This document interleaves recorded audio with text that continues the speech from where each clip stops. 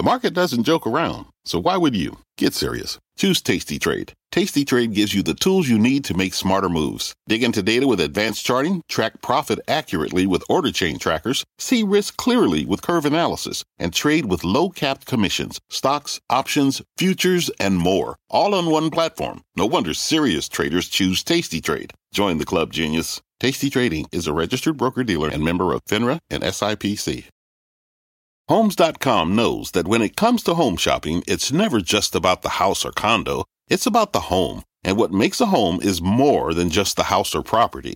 It's the location and neighborhood. If you have kids, it's also schools, nearby parks, and transportation options. That's why Homes.com goes above and beyond to bring home shoppers the in-depth information they need to find the right home. And when I say in-depth, I'm talking deep.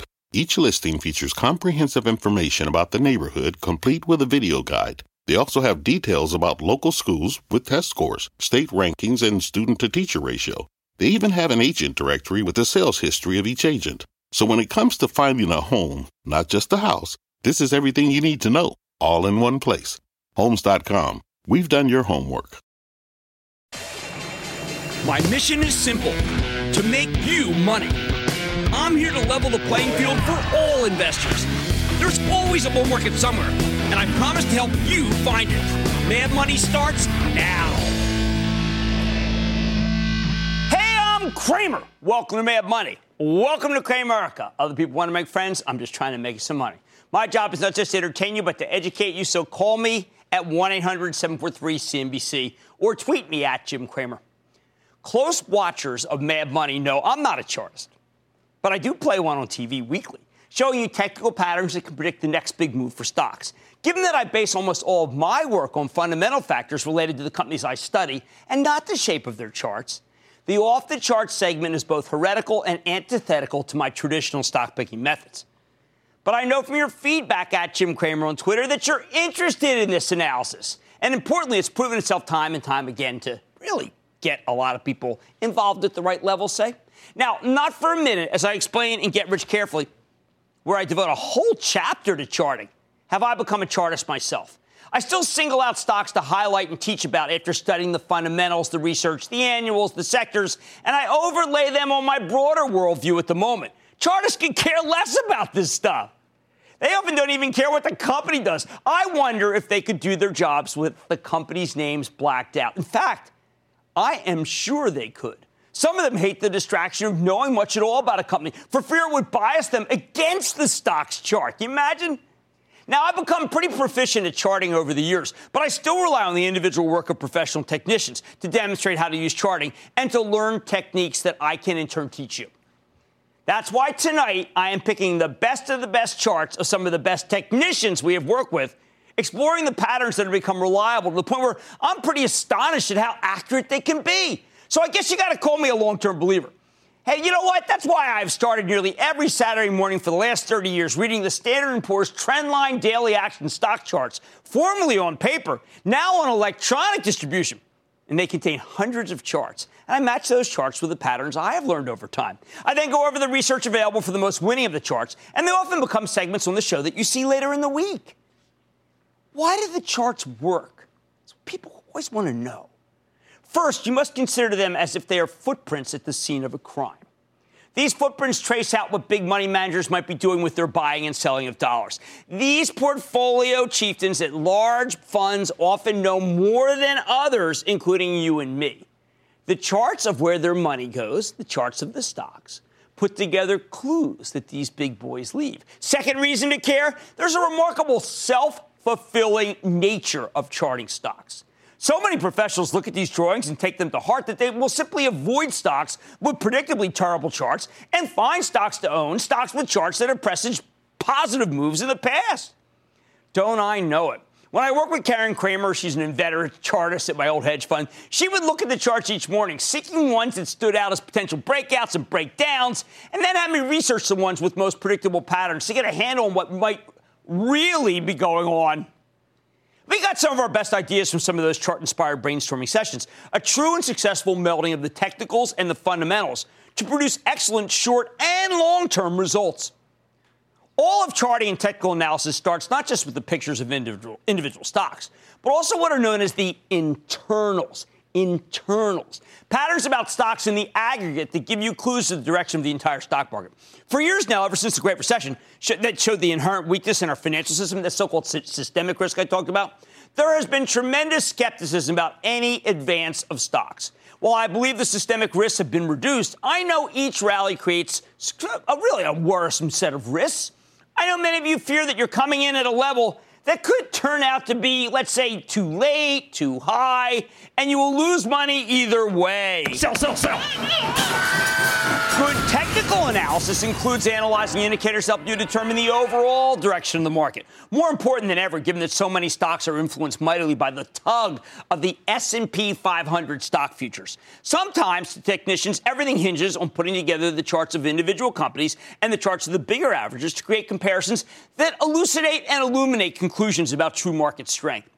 They're looking for what is known as confirmation of a move to detect its legitimacy. I think confirmations are incredibly important to the safety of a move. They need to be explained closely. The most important and obvious confirmation, let's say the Dow Jones average hits a new high, okay? Historically, that high will not be sustainable unless the Dow Jones Transportation Index also hits a high or confirms the breakout status of the Dow itself. The Dow Jones Transportation Index is a measure of commerce. It's tracking trains, planes, truck, freight forwarding. Come on, that's a goodie. Really, isn't that a good gauge? If both the industrials and the transports hit new highs, I often tell you that the move is legitimate and it can be trusted. It is real. This is some of the oldest technical work, dating back to Charles Dow, the founder and first editor of the Wall Street Journal, who created the eponymous Dow theory to validate rallies or defrock them. You often hear at the top of the show that I like how the transports are acting. That's because I'm trying to see if the move has staying power in order to bless it. I look at a host of other indicators. The banking index is important to me. The housing index. I look at the semiconductor index, or SOX, and the RTH. That's that all-important ETF that encompasses the big retailers. I like to see all these indices move up in sync before I truly bless a market move for you. You get all these indices rolling higher, you have to put the maximum amount of chips on the table. Oh, boy, but is the inverse true? If we get a move up without confirmation from the majority of these indices, the whole rally could be a fake out and can't be trusted. The classic example, if you go back to the move up to record highs before the Great Recession, you will notice something pretty incredible if you go back and study it.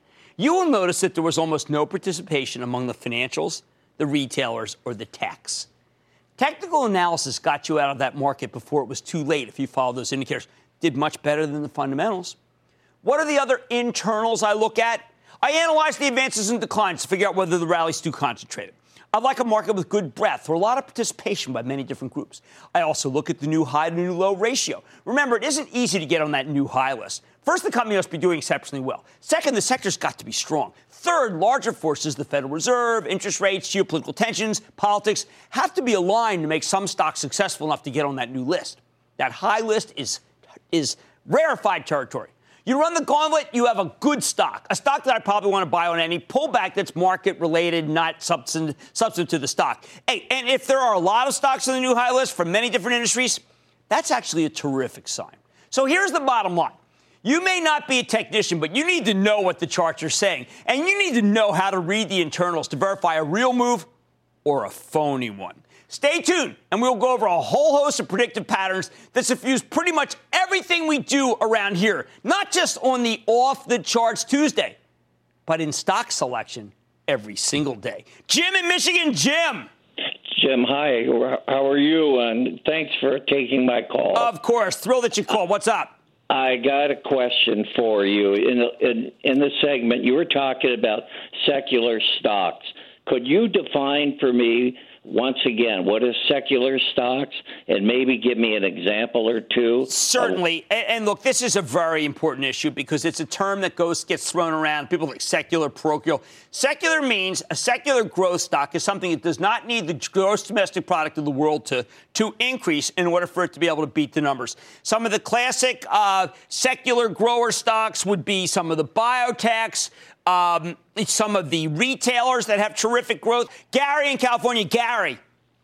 Mr. Cramer, booyah to you. Booyah, Gary. Gary from California. My question is regarding dividends in a down market, sir. If you're accumulating dividends on a number of stocks, as you suggest, is it better to reinvest them in a down market or to take the money as cash and then possibly reinvest that in other opportunities? Well, you see, we don't know when a down phase is going to end, and we know the power of compounding is an amazing thing. So we're going to stick always on this show. I know it sounds pretty pedestrian, but we're always going to opt in favor of reinvestment because fortunes have been made through the power of compounding. I've got to go with that regardless of the near-term consequences because I'm thinking long-term for you. Fundamentals, they're key, but technicals matter too. Tonight, I'm bringing you into the world of mastermind chartists so you can learn to see the whole picture behind a stock's moves. On Mad Tonight, we know the chart's important, but what technical tool can help you detect floors and ceilings? I'm revealing it. Then, how can you tell if a company's overbought and ripe for a pullback or oversold and ripe for a bounce? And mixing patterns isn't only for fashion. I'm highlighting the patterns worth banking on when it comes to investing. So why don't you stick with Cramer? Don't miss a second of Mad Money. Follow @Jim Cramer on Twitter. Have a question? Tweet Cramer. #MadTweets. Send Jim an email to madmoney@cnbc.com or give us a call at 1-800-743-CNBC. Miss something? Head to madmoney.cnbc.com.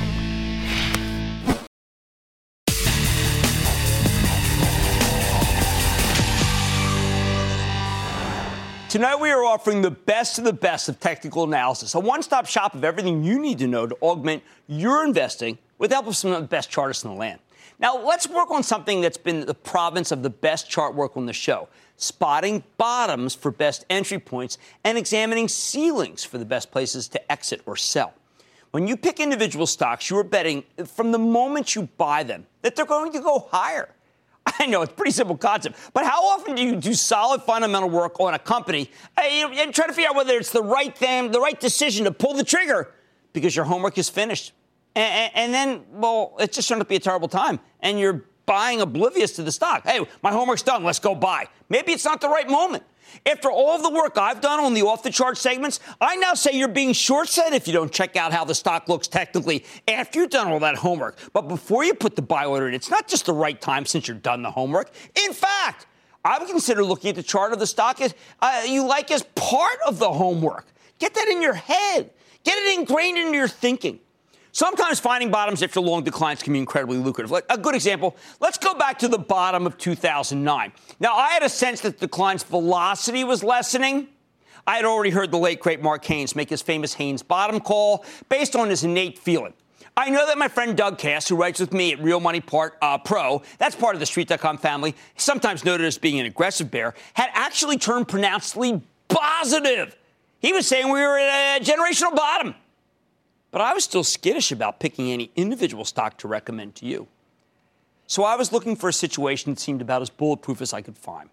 I came up with AT&T, the phone company. It had so much going for it. You got to go back in the Wayback Machine here, but it was included a smashing rollout of the Apple iPhone, which was going to produce record profits as AT&T took business from its Apple-less competitors, had an outsized dividend one that yielded 6.2% at that moment. The yield was much higher than just about any stock in the Dow. The dividend was safely backed by AT&T's humongous cash flow. Still, though, the stock kept plunging every time I thought it might have firm footing. In other words, I had done my research, thought it was time to buy. No, check the chart. So I waited. I waited for a few days where the stock seemed to stabilize and decided that at last the level might be right and the stock could hold.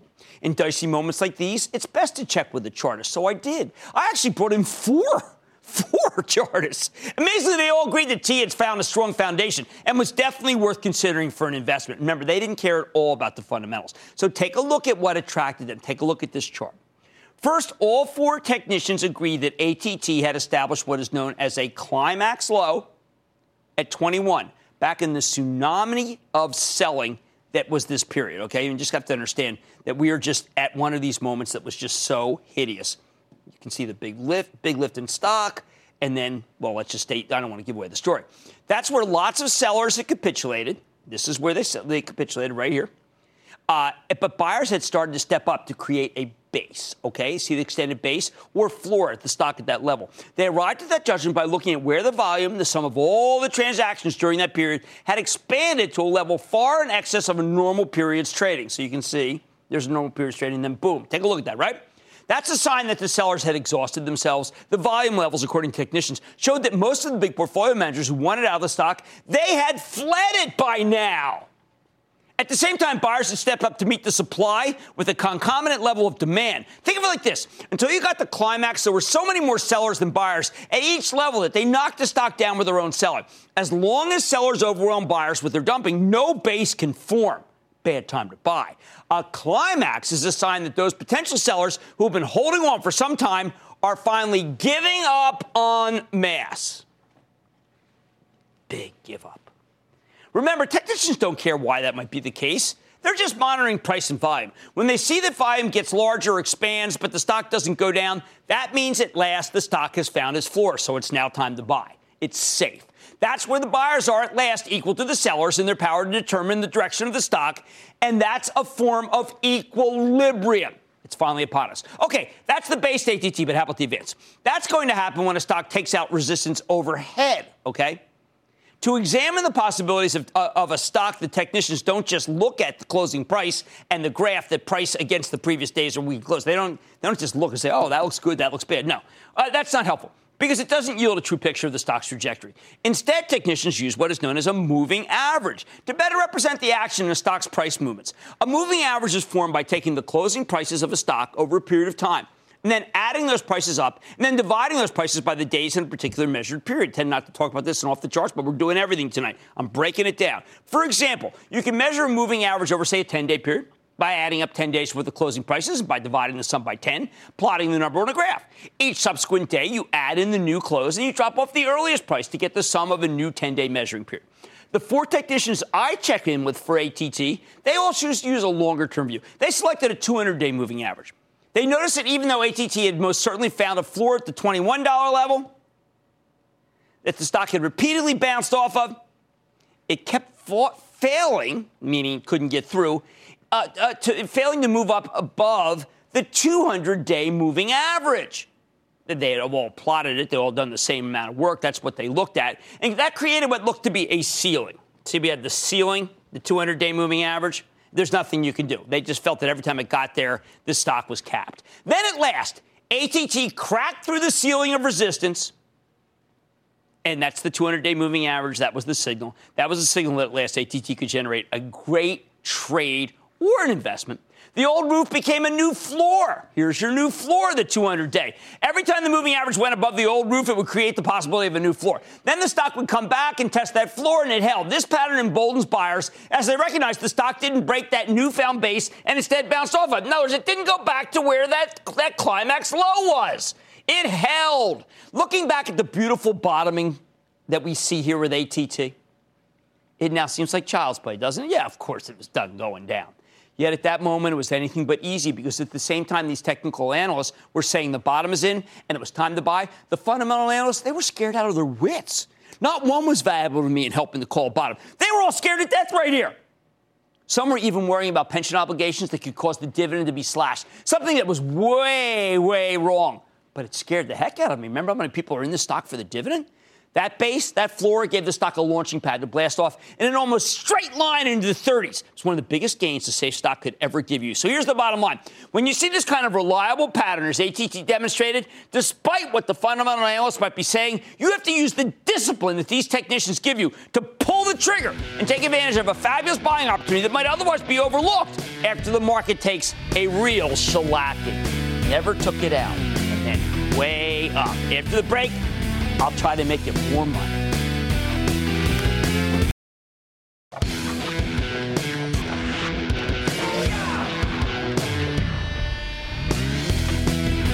Welcome back to our special technical show. The next crucial theme for technicians, whether a stock is overbought and therefore ripe for a pullback, or oversold, may be ready for a bounce.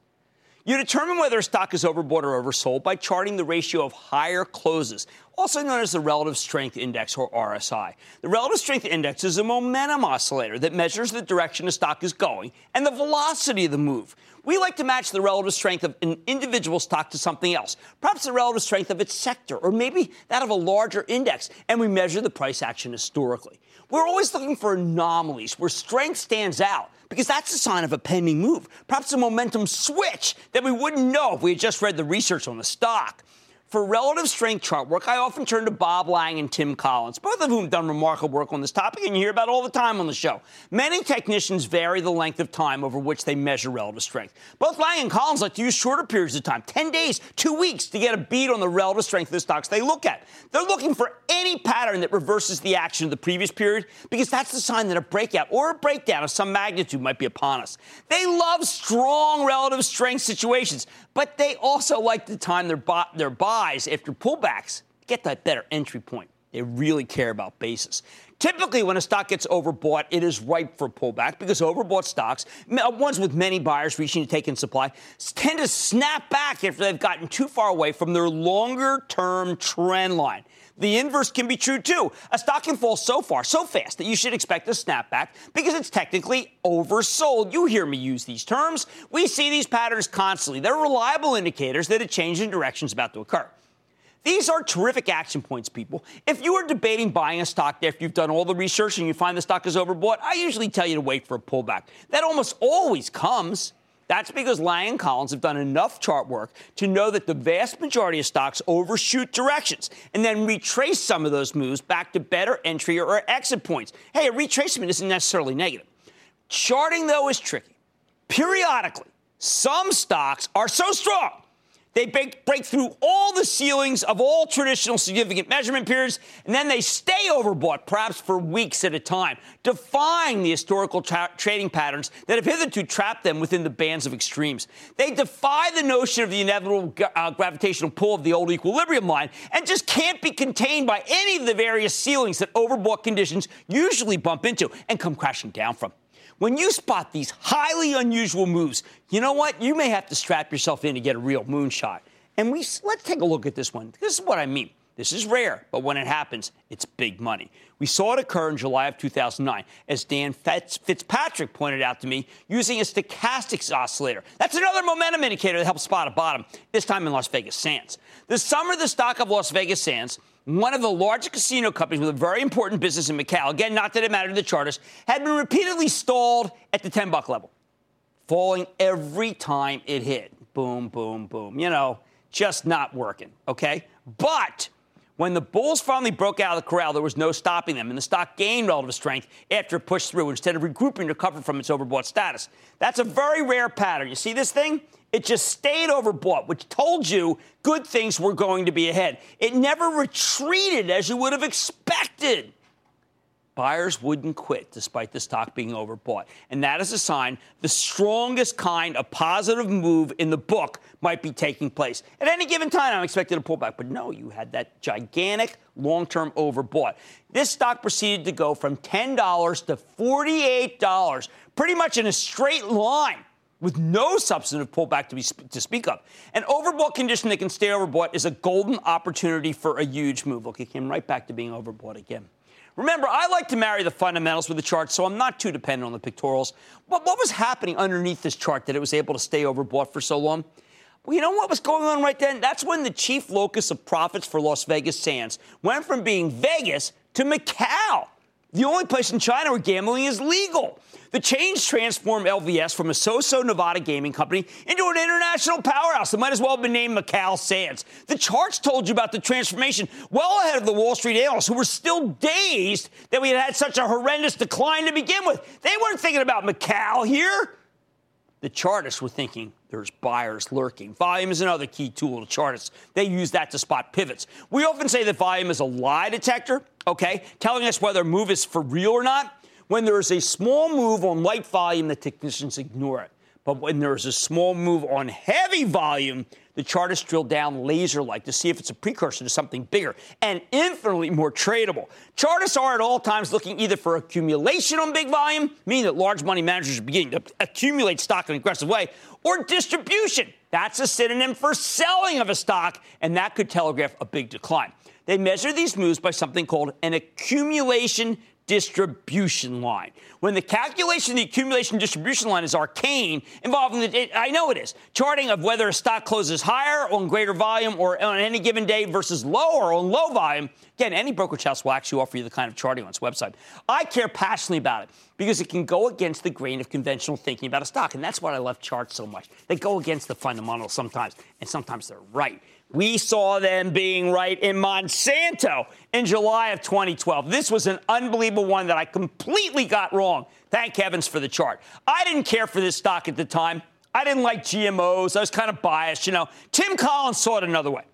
He said the accumulation distribution line showed that while the stock had down days, they were on light volume. So all the down days, you had low lines here. And then on heavy volume on the up days. That's a sure sign that more money was flowing into the stock than out of it.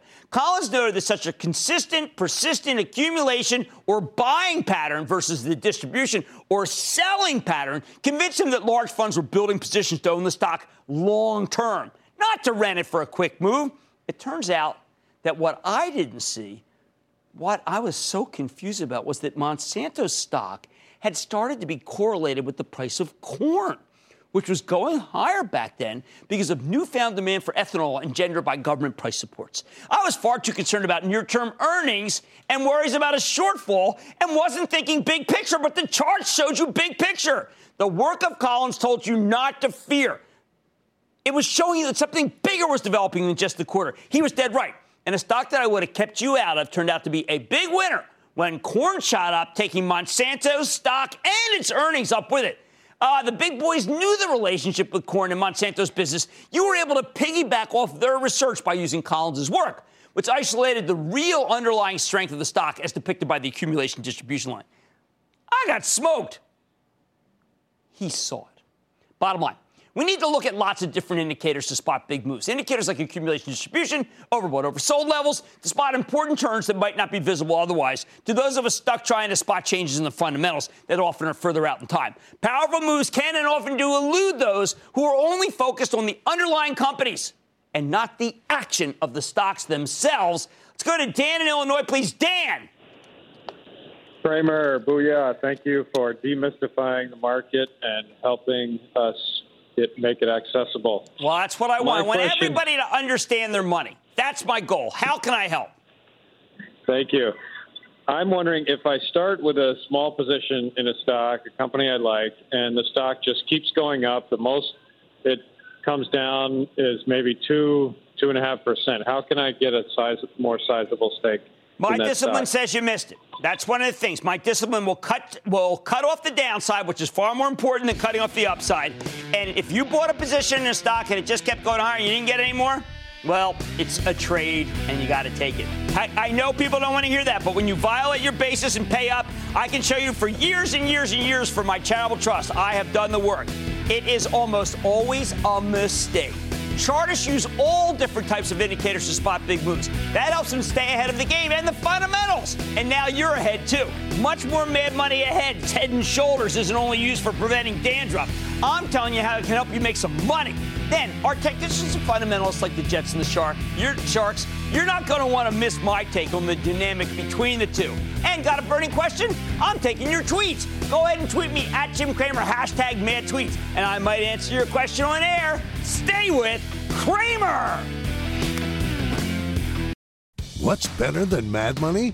How about more Mad Money? Follow Mad Money on Facebook, Twitter, and Instagram to go one-on-one with Cramer. Reaction. What other questions do we have? I always tell people you got to start with an index fund because I need you to be diversified. Get more with guests. How do you stay sharp? And go behind the scenes with the most interactive show on television. If you can't explain in 3 bullets why you're buying a certain stock, don't buy it. Follow Mad Money today.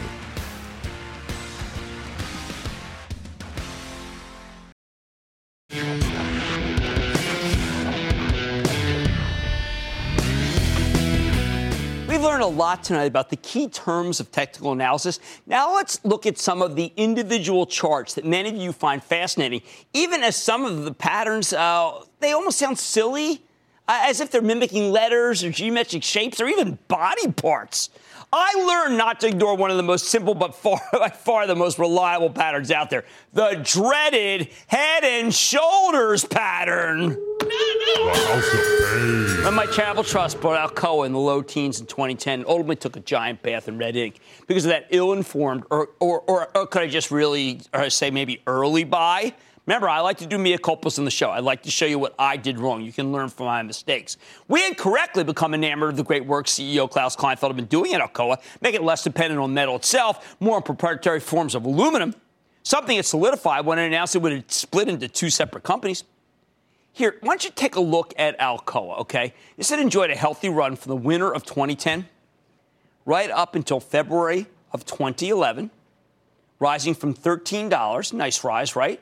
Up to 17 as its earnings trajectory seemed to have finally turned around. Not long after the stock hit 17, it took a quick dive back to 15. No reason I could discern. Then it quickly reversed and went right back to 17.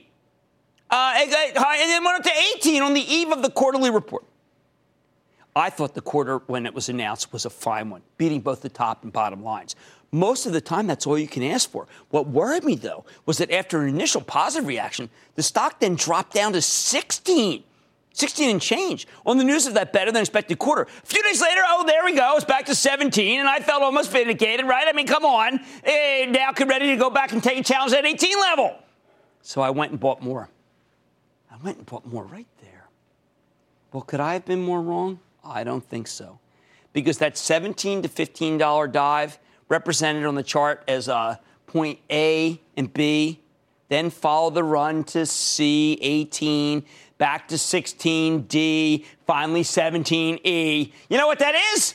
That's a perfect head and shoulders pattern. Yeah, just like a human's head. That is it. That is the most frightening pattern in the entire chart book, and Alcoa had traced it out just when I thought we were out of the woods. What was happening during that period that the head and shoulders pattern flagged? Europe and China began their slowdowns, and aluminum quickly came into glut, thereby stunning the turn that Kleinfeld had worked so hard to execute. He could control his own company, but not the price of the commodity itself. Still is aluminum. Over the course of the next few years, Kleinfeld was able to reinvent Alcoa to be much less dependent on the commodity, rally well off its lows. But that came only after completion of the brutal head and shoulders pattern from a few years before, one that cost the trust quite a pretty penny. Remember again, mea culpa. One of the things I admire about technicians is their intellectual consistency. If a head and shoulders pattern signals trouble ahead, an inverse head and shoulders pattern signals the opposite, a real chance for glory. At the beginning of January 2013, lots of people thought the economy was taking off, and investors were running for the classic food and drug stocks, the ones you don't need a strong economy. And they were headed toward the cyclicals. Caterpillar, Cummins, United Technologies, The kind of rotation, that kind, is usually the death knell for stocks that typically go higher only when the economy's slowing. However, Tim Collins, on an off-the-chart segment, said, you know what, Jim? You ought to have to take a hard look at Pfizer, because its stock was tracing out a reverse head and shoulders pattern. The world's largest pharmaceutical company would be precisely the kind of company that I would shun. I would normally never touch this thing when the economy's speeding up. But if you take a look at this chart, you can see that Pfizer traced out a left shoulder as it rallied through the month of October and then started declining aggressively. Okay, in November, the stock bottomed to form the head, and then in December, it caught a rally, and then a pullback to create the right shoulder. The key with this pattern is the neckline, the line that connects the head to the two shoulders. When a stock breaks out above that line, it tells the technician that you were about to witness a big, big, big move.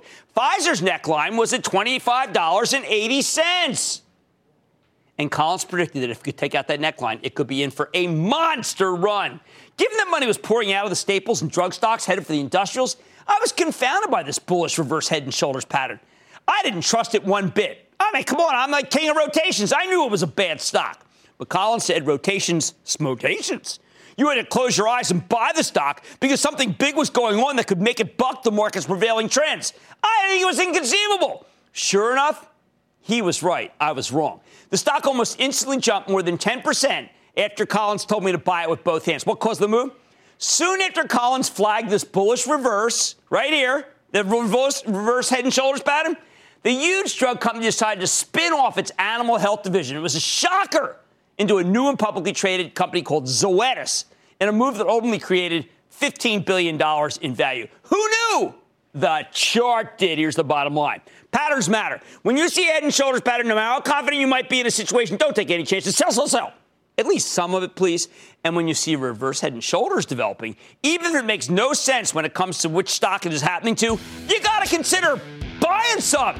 That's how powerful these moves are. And the chart work on these two patterns is vindicated far more often than the skeptics would ever think possible. Stay with Cramer.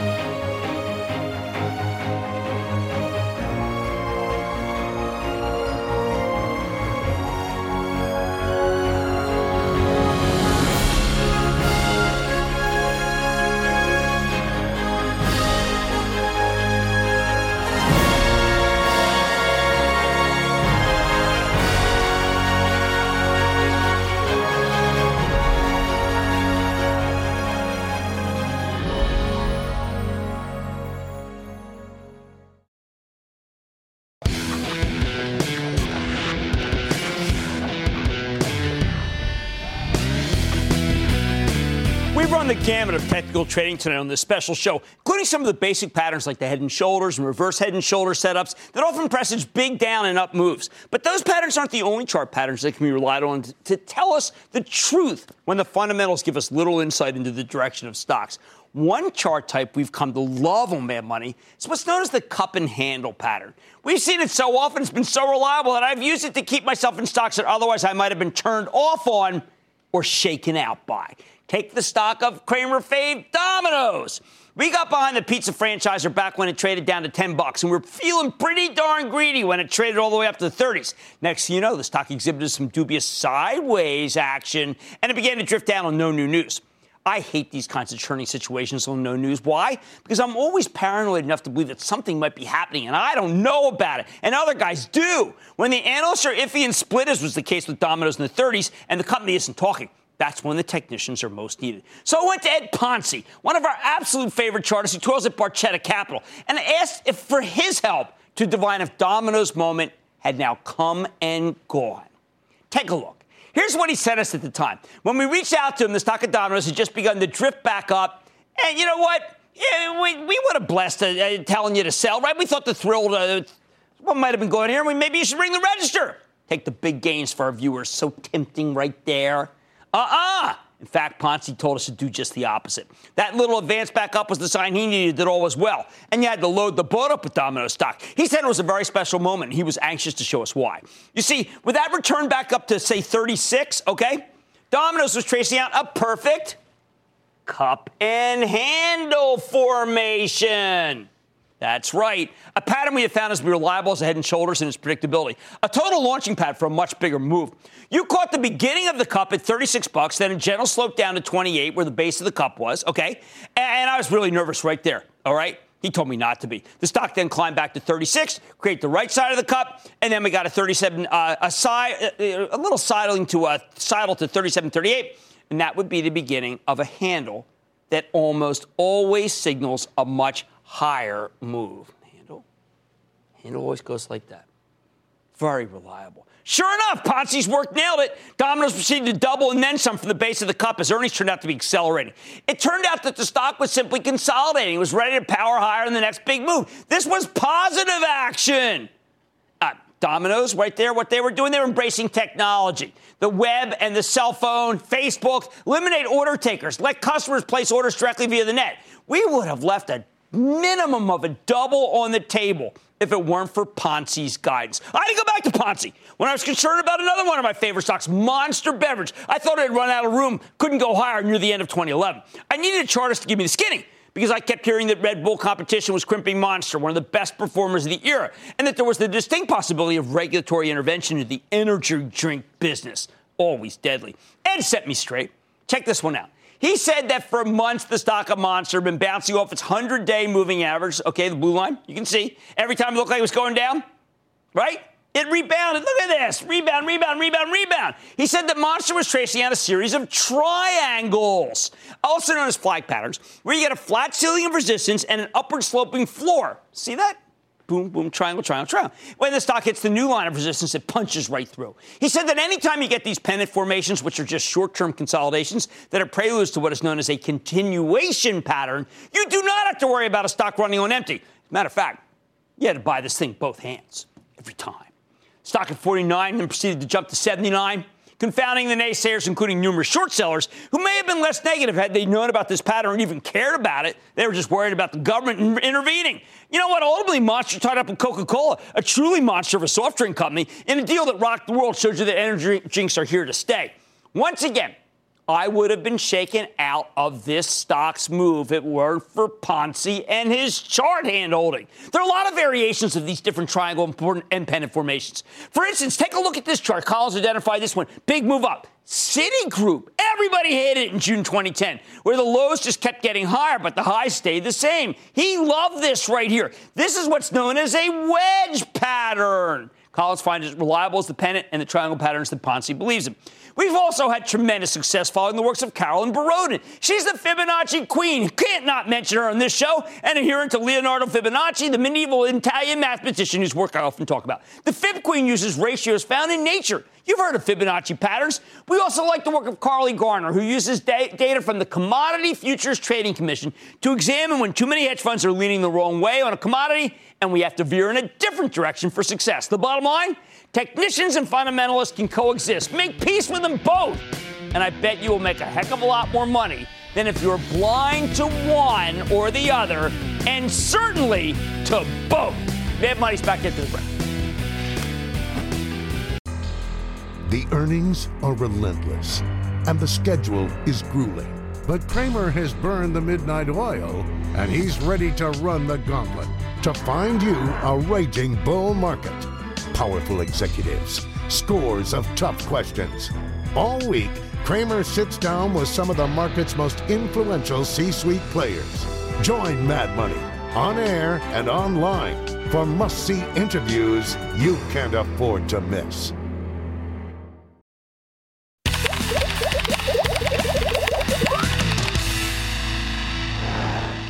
Cramerica. In charts, you're looking for trends, finding big moves and the meaning behind them. On Twitter, what's trending can also tell you a lot. Hashtag Mad Money tweets, anyone?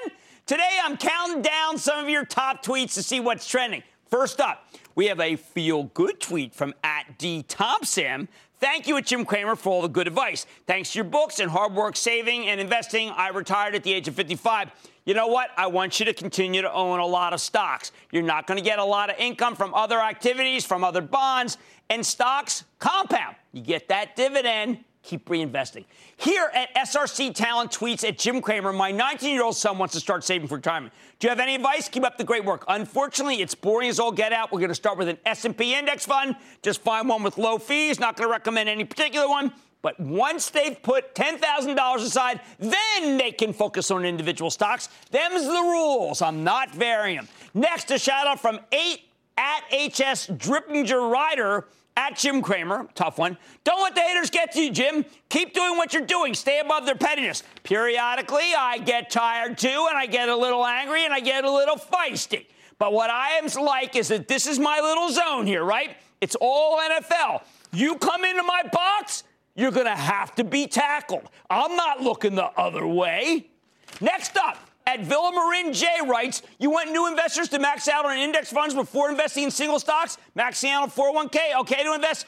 Again, this show is incorrectly known as some sort of trading show where we don't like index funds. We're an investing show where we demand you be in index funds. Sorry for the misinterpretation by you. Last but not least, at Jack Krippner says, excited to have found at Jim Cramer show at a relatively young age. The guy is a genius with a load of valuable information for free. I only wish my mom and dad were still alive, because then, finally, they could say, hey, I told you, Jimmy, stay with Cramer.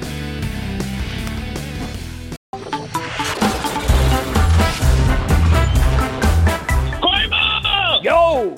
Hey, Jim, love the show. Booyah! Time to shake in to Shake Shack. And we take a The company's so well run and the stock is so darn... Let me bust this. What will the Grizzlies and the Kodiaks maul us with tomorrow?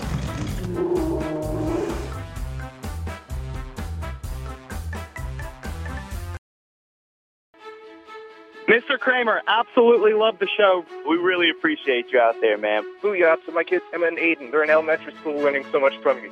Booyah, Mr. Kramer. I know you hear this all the time, Jim, but thank you so much. This has been my best year by far and away in the market. I just want to thank you for, looking out for the regular guys out there. I am trying to teach people to be better investors, and I am doing my darn best. That's the goal here. Great to hear your voice and know that you're there for us. All right. I like to say there's always a bull market somewhere. I promise I'll find it just for you right here on Mad Money. I'm Jim Cramer, and I will see you next time. Take your business further with the smart and flexible American Express Business Gold Card. It offers flexible spending capacity that adapts to your business. You can also earn up to $395 in annual statement credits on eligible purchases at select business merchants. That's the powerful backing of American Express. Terms apply. Learn more at americanexpress.com/business gold card.